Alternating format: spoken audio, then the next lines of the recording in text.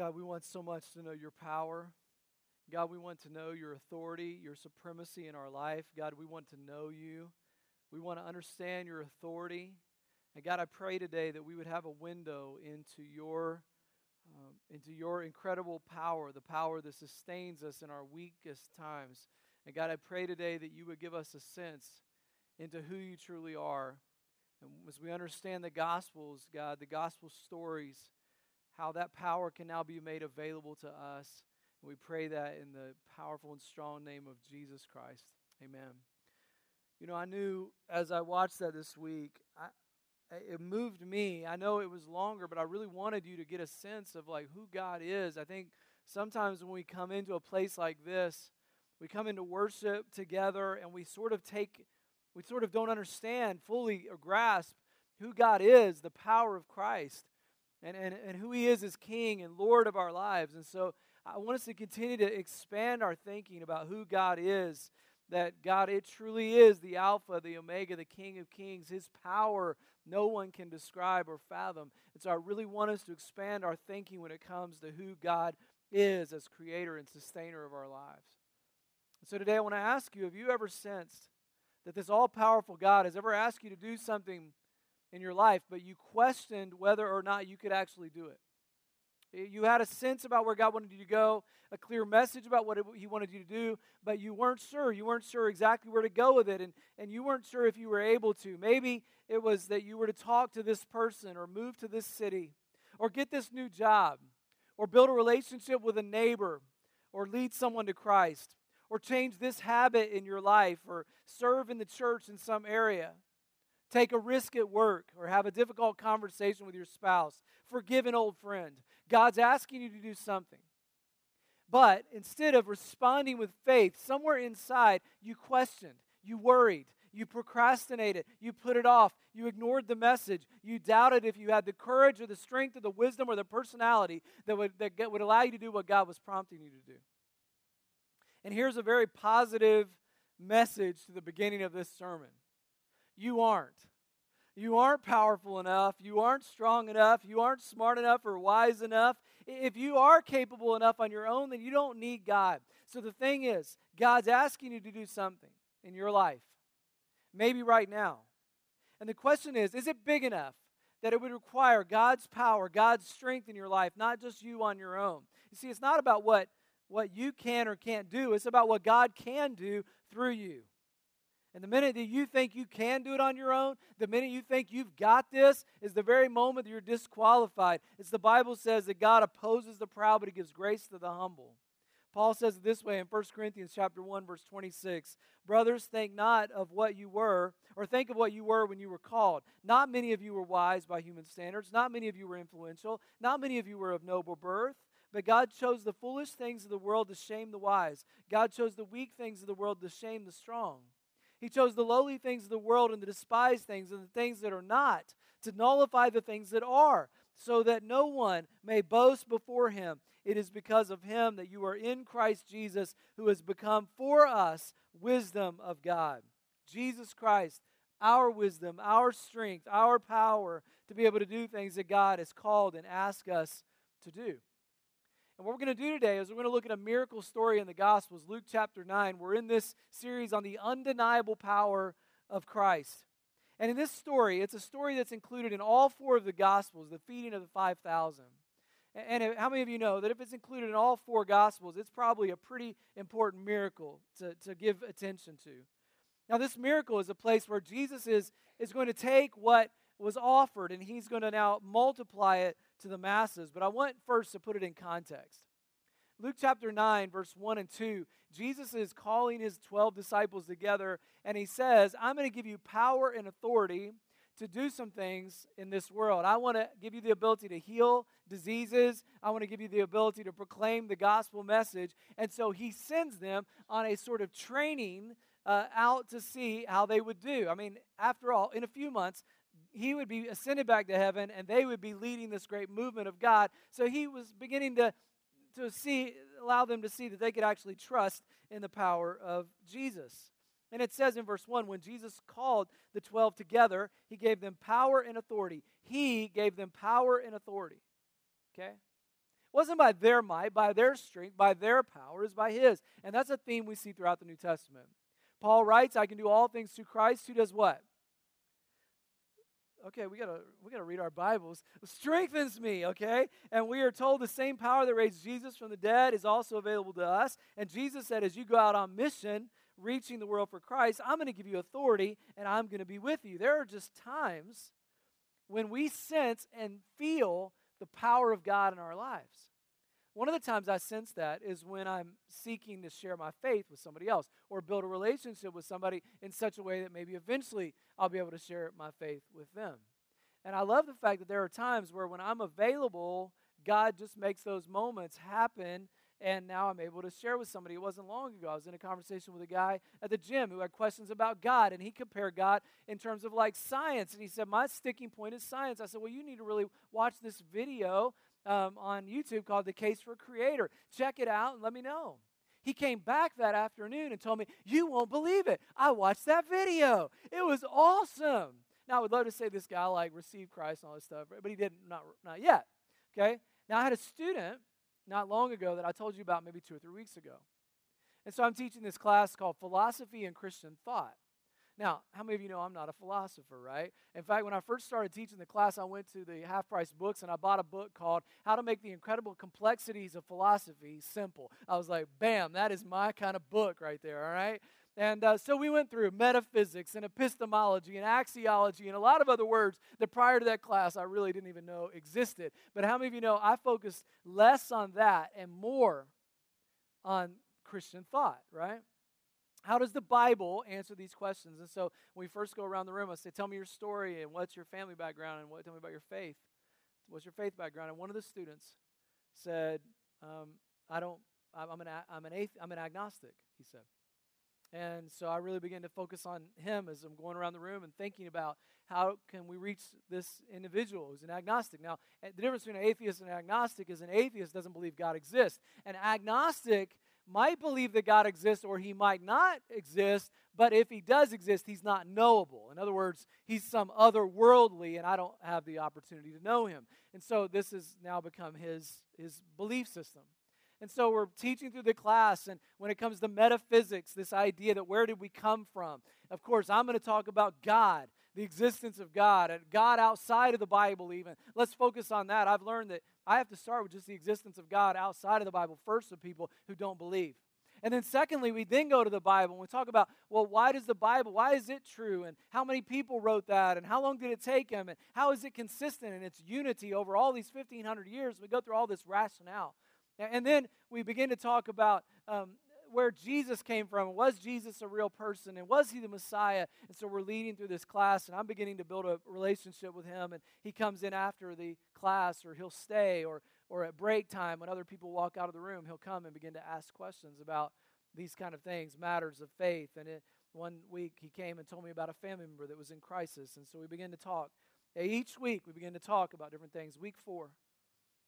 I'm in the middle of talking about Jesus as Messiah, the resurrected Lord. He texts his wife. He tells me this later. He texts his wife in the middle of that teaching, and he asks her this question: what if God is real?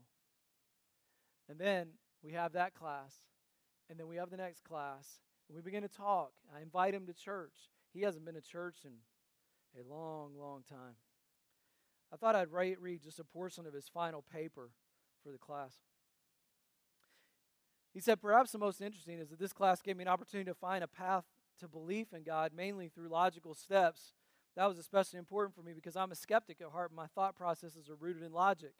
And so he begins then to outline, how did all this get here? And he begins to talk about creationism. And he talks about that idea of where did we come from? And he begins to lay that out. And he begins to debunk the idea of evolution. And he begins to lay out a case for creation. He says, God is one answer, and quite frankly, the only answer I can come up with that makes sense to me logically. And he begins to walk through that. His second question, which religion is right? It's another huge question, but after attending this class, Christianity seems like the most plausible of the plethora of religions in our world today. And I'd like to point out, he said that the fact that I was extremely skeptical throughout the whole class, I didn't completely buy into all the information that was presented. However, the facts that I believe to be true are enough. Jesus is a real person. And then he begins to lay out the case for Christ, that he existed, documentation outside the Bible, about persecuted Christians, talking about the cross of Jesus, talking about the Bible. There is no other religious book like the Bible. The Bible itself consists of 66 books written over a period of 1,500 years on 3 continents in 3 languages by 40 different authors. Those numbers alone are incredible. And then he begins to continue to write it out. Perhaps equally incredible is that the 31,173 verses, there are no contradictions. And he begins to lay out a case for the Bible. And finally, he writes in step 3, a leap of faith. This is where I draw my own logical conclusions based on the truths. If you are willing to accept that Jesus was a real person, the next big question is whether or not he is the Messiah as the Bible claims. And then he begins to lay out the case for the resurrection of Christ. And he begins to say, give that rationale. And at this, he concludes, at this point, I feel swayed by all of the information above to make the leap of faith that Jesus is the Messiah, that he died for the forgiveness of our sins. Now that's awesome.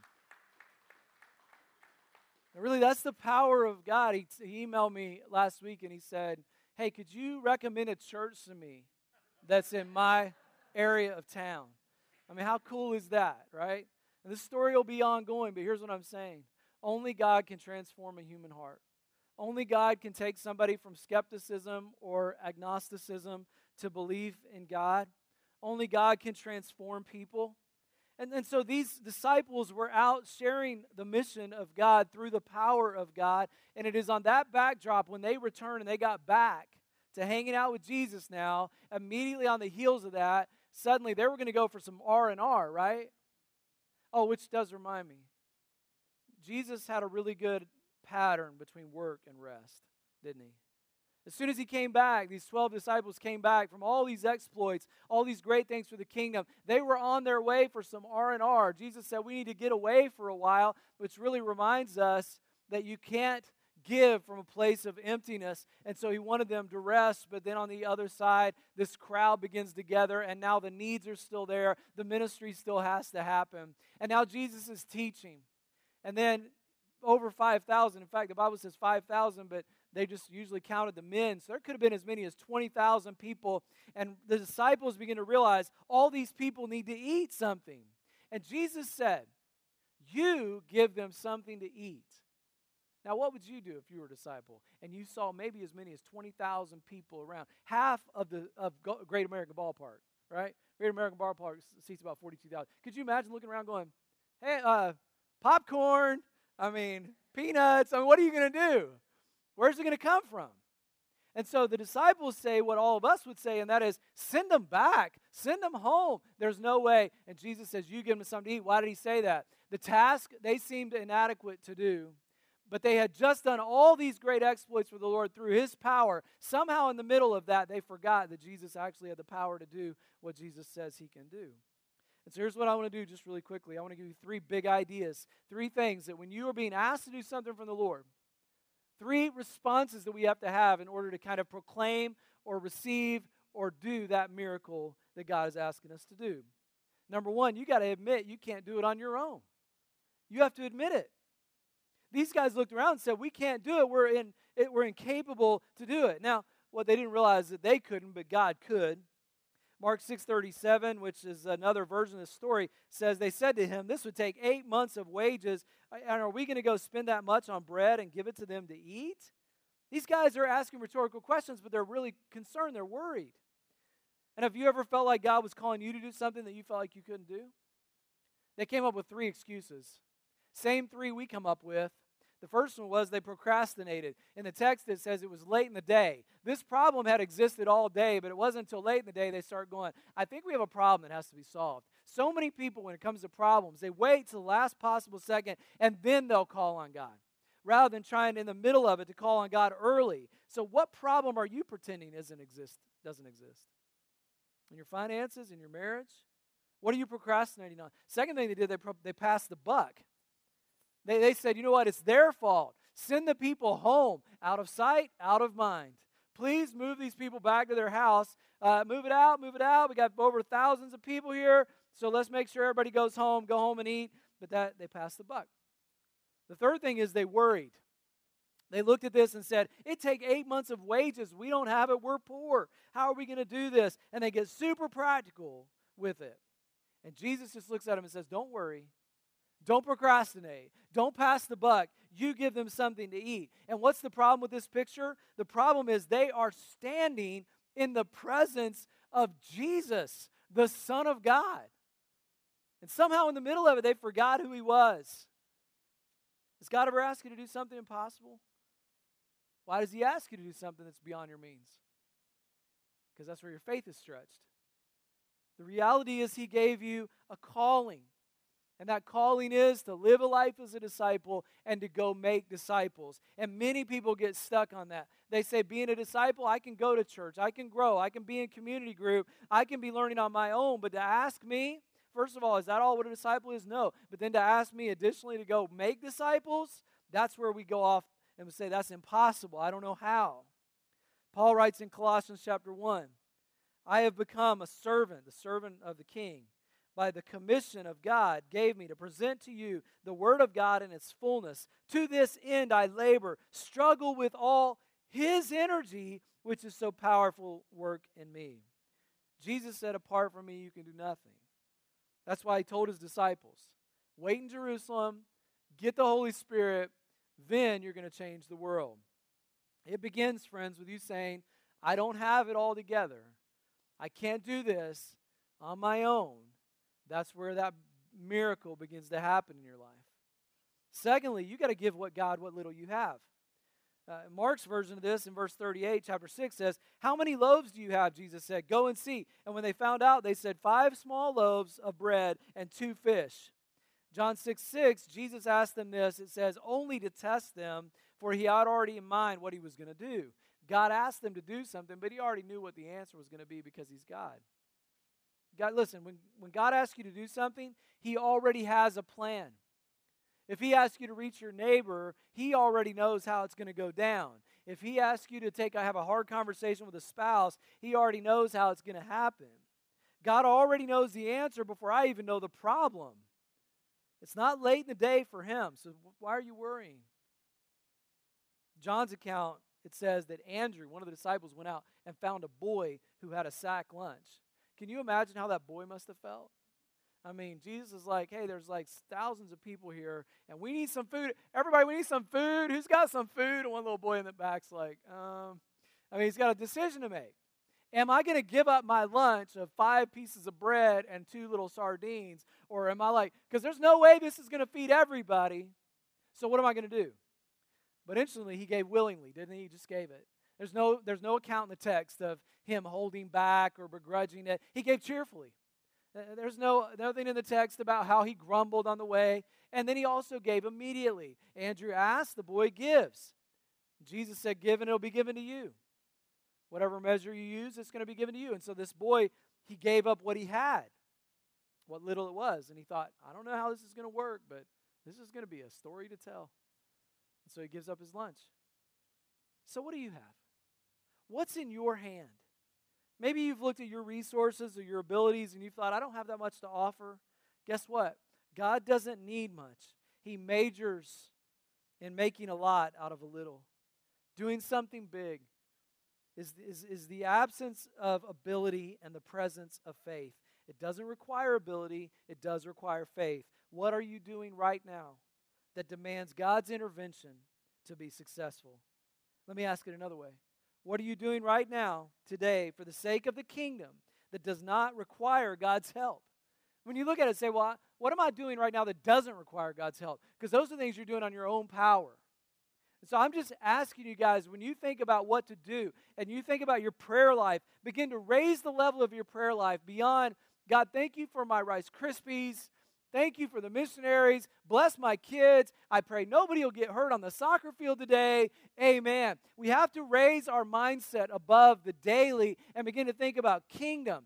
God, what do you want me to do with the one and only life that you've given me? What's next in my relationship with so-and-so? How do I lead this person to Christ? How do I get more involved in the church? How do I help people or step out of my comfort zone in some way? That's when God begins to do some miraculous thing in your life. And the last thing is, expect God to multiply it. Luke 9 says, in verse 14, but he said to his disciples, have them sit down in groups of 50 each. And then the disciples did so, and everyone sat down. Taking the 5 loaves and the 2 fish, and looking up to heaven, he gave thanks and broke them. Notice it does not say that he goes, hey, everybody, this little boy gave 5 loaves and 2 fish. Who else has got some? Anybody else got some? Everybody bring your lunch. Everybody bring your lunch, and we'll all have more. It doesn't say that. It says he took the 5 loaves and the 2 little sardine fish and said, I'm going to feed and multiply. And he just kept breaking and breaking and breaking and breaking, so much so that at the end there were 12 basketfuls left over. Now, I don't know about you guys, but I kind of wonder, who got the leftovers? You know? Like, who got those? And I'd like to think it was that boy. I would love to think that it was like that little boy who brought his lunch before Jesus, that like now he has 12, and so there's 12 disciples, there were 12 tribes of Israel. This might be, sort of symbolic of that as well, but I think when Jesus does something, he does it big, and I would love to say that Jesus is like, all right, I got 12 disciples, I got 12 baskets. All right, each one of you disciples take a basket. We're going to this little boy's house. And suddenly, he comes in, he's like, Mom, you won't believe what happened today. What, babe? How was that lunch I gave you? You will not believe it. And suddenly one disciple after another comes in and puts the stuff on the counter. And they're like, what is happening? And she's, where did you get all this food? Immediately, you guys as parents would be like, what? He stole this from somebody. Where did you take this food from? Was this like bonus day at the cafeteria? What happened? And he's like, you will not believe it. Jesus, you've heard of him. He just multiplied my fish and it fed everybody. And this is the leftovers. We're set for a month. And she'd be like, go to your room, you little liar. And they would not believe it, right? He brings all this and it tells me something about the heart of God. That Jesus Christ did more than what was asked. More than what was required. And it reminds me of a verse in Ephesians chapter 3, which says that God will do immeasurably more than all we ask or imagine, according to his power that is at work within us and within the church. So friends, I'm just asking you today to raise the level of your prayers, raise the level of your awareness. Begin to do things in your life that are outside of your comfort zone. Begin to build relationships with people that maybe you wouldn't normally build relationships with. Set your eyes on something greater than just the daily, okay? Begin to think about, God, what can you do in this generation that we might do something great among us? Someone asked Karl Barth, the brilliant theologian, what was the greatest, deepest thought he ever had? And he said, the deepest thought I ever had was this: Jesus loves me, this I know, for the Bible tells me so. That's why 1 Corinthians chapter 1, verse 20 says, where is the wise man? Where is the scholar? Where is the philosopher of this age? Has not God made the fools the wisdom of the world? For since the wisdom of God, the world through its wisdom did not know him. God was pleased through the foolishness of what was preached to save those who believe. We preach Christ and him crucified. A stumbling block to the Jews and foolishness to the Greeks. But to those whom God has called, both Jews and Greeks, Christ, the power of God and the wisdom of God. That the cross is the greatest display of God's wisdom and his sovereignty and his providence and his power. And then that next great display of power came 3 days later when Jesus conquered man's greatest enemy, death. The earth shook, the stone was rolled back, a bright light knocked the soldiers down, and Jesus came to live triumphantly, to reign forevermore. That's why 1 Corinthians chapter 6, verse 14 says, by his power, God raised the Lord from the dead, and he will raise us also. In other words, the same power that brought Jesus back from the tomb is available to you and to me through the power of the Holy Spirit. You either believe that and adopt that into your life, or you don't. And if you don't, you'll continue to live that lifeless, kind of simple, kind of, I don't know if God can do it, worrying, kind of doubting life. But if you want to live a life of exploits, of doing something great for the kingdom, of setting your sights above, you'll begin to trust in his power, his grace, his supremacy, his providence. It's greater than the daily life that so many people want to live in Christ. That's why every time we come in here. We should come in here with a significant enthusiasm, and we should be maybe through the whole week working in God's power. Maybe we should come in here as a little R&R because we've been living the life, serving Christ, telling other people about Jesus, taking our resources, what little we have, trusting God with it, coming in here and going, man, God, thank you so much. Because when God does great exploits during the week, you can't help but to worship on Sunday. My fear is we are not seeing God do enough in your life during the week, which leads to a lifeless time of worship because we are not seeing sometimes the power of Christ. We're not adopting it into our life in such a way that our faith is not growing, and therefore our worship becomes almost simple, non-existent, or sometimes tired. I'm just asking you, would you begin to set your sights on something greater? Do something great for God through His power. Trust Him. Step out of your comfort zone, and you'll begin to see God do greater things. And when you come to worship, man, you won't help but to be able to say, God, thank you so much. When a student goes from agnosticism to faith in Christ, I can't help but to come in here and go, man, not by my might, not by my strength, but by the power of the living God. That's where worship happens. God, thank you for loving us. And God, today we know that the message in our world is one of confusion and hardship. There are so many voices out there right now today, so much anger, so much lies, so much distortion of the truth across the board. And God, I just can't help but to think we are getting closer and closer and closer to the time where Jesus Christ is going to split the sky. And God, as we approach that time, we know the world's going to get more chaotic. We understand that from the Scripture. That children are going to be more rebellious, the Bible says, and people are going to be more lovers of money and lovers of self and more self-indulgent. And God, we are seeing this throughout our culture. These prophecies of Scripture come true in our time. And so, God, I pray today that as we see those things begin to happen, we will become more and more aware of our need to be demonstrating and sharing the message of Christ with people. And God, that power would be made real and evident. And I pray that we would be so hope-filled, so loving, so grace-filled, God, that people won't be able to just look at it and go, man, there is something different about them. It must be Christ in them. God, I pray that it's a platform of hope. Pray we don't get caught up in all the confusion and all the lies and all the garbage that's out there. But God, we'd stay focused on the task at hand to win one more person to Jesus Christ, that we'd revolve the world around Him one life at a time. God, thank you for being our King, our leader, our Lord, the Lion of Judah, the King of Kings, the Lamb who was slain. And now today, God, we worship you and we praise you in Jesus' name. Amen.